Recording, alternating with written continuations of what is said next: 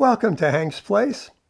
As you may be aware, many sincere Christians, perhaps even yourself, labor under clouds of condemnation and accusation. Accusations of failure as a Christian in so many ways. Condemnation that you've not done enough and will never hear the words, "Well done, good and faithful servant," as found in Matthew 25:21. Well, it's time to give thanks to Jesus, for Jesus has paid for all of our sins on the cross. There we were washed completely clean by his blood. We were totally forgiven, made fully right with God by faith through God's grace alone.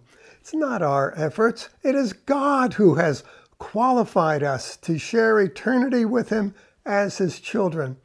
We can expect to hear the words, "Welcome home, son.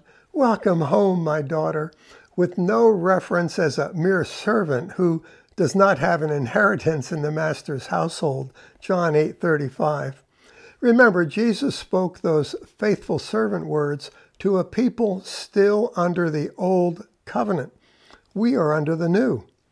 By questioning, "Have I done enough?" we may enter into more and more works, praying longer and louder, more Bible study, more church, more good works, all in an attempt to find approval before God. It's an approval, though, we already have through Jesus.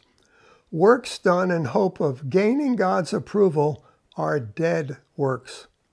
Once we were guilty. We are no longer guilty, for Jesus' blood has paid the ransom. Any work we do out of guilt now is a dead work, no matter how good it appears. Trying to be more holy? Hey, stop, for those efforts are dead works, for we are already holy through the blood of Jesus Christ, Hebrews 10:10. Trying to be more sanctified? Dead works once again, for we are already sanctified by the blood of Jesus, 1 Corinthians 6:11. Trying to complete yourself? Or are you being completed? Dead works, for we are already complete in Christ, Colossians 2:10. And now we are renewing our minds to this truth, Romans 12:2.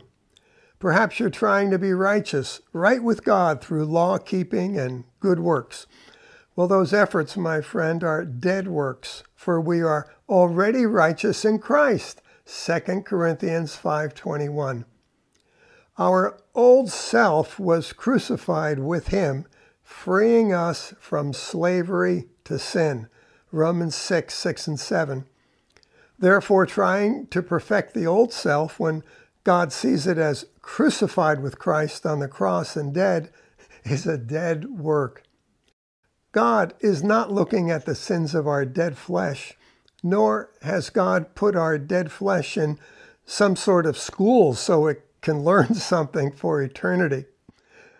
It's time to believe God's word concerning Christ. It's Satan. He's the one who wants us to doubt his word, then to strive in our flesh and to burn out. Believe God's word today.